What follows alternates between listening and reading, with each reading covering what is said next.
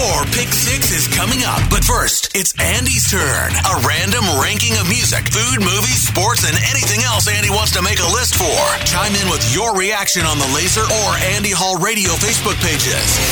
It's Andy Hall's Pick 6 on Laser 103.3. Today is National Pizza Party Day, and if you know anything about me, I love food, and I especially love me some pizza pie. So today, I'm giving you my Pick 6 pizza toppings. Quick disclaimer up front, I think something's wrong with you if pineapple is an acceptable answer, because it's not.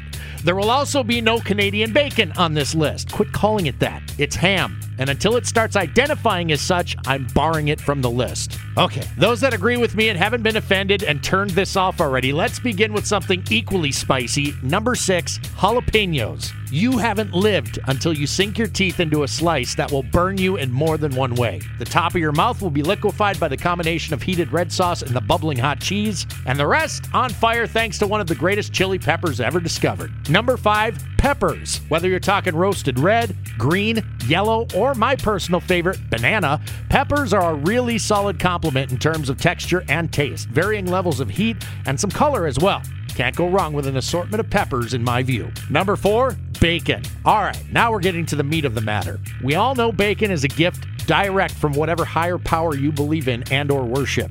So why is it not higher on this list? Well, to be honest, seldom does it ever make it onto a pizza for me. If I'm preparing bacon, it usually goes straight from the frying pan or griddle into my belly. But I still respect those that have far more self-restraint than I. Way to go, you. Number 3, sausage. Now, some prefer a sweet sausage. Some like it hot. I don't discriminate. I'm an equal opportunity lover when it comes to those delicious crumbles of pork, perfectly encrusted and wrapped in a heating blanket of cheese. Number 2, pepperoni. Thought this would be number 1, didn't you?